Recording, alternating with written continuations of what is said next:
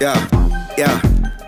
It's just a hobby that I picked up in the lobby, got me lot of pee. I serve these chicks a lot of D, they fuck, they slobbing me. I'm puffing tropic trees right out the balcony. You smell that loud weed, chief, that sour, put me right to sleep.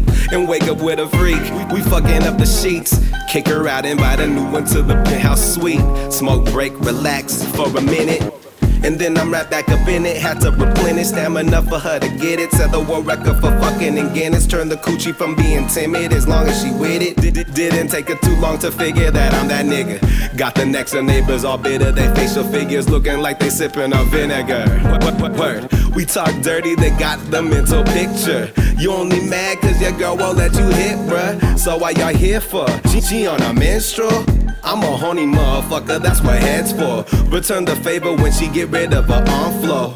Have her clean it up before you eat it up. And when she warming up, you can proceed to beat it up. No more council session. Fuck the world, and this kinda made me lose my erection. Damn, let me take it off and get it back. And then I bust a fat ass nut on the ass crack. Ow! And boom goes the dynamite.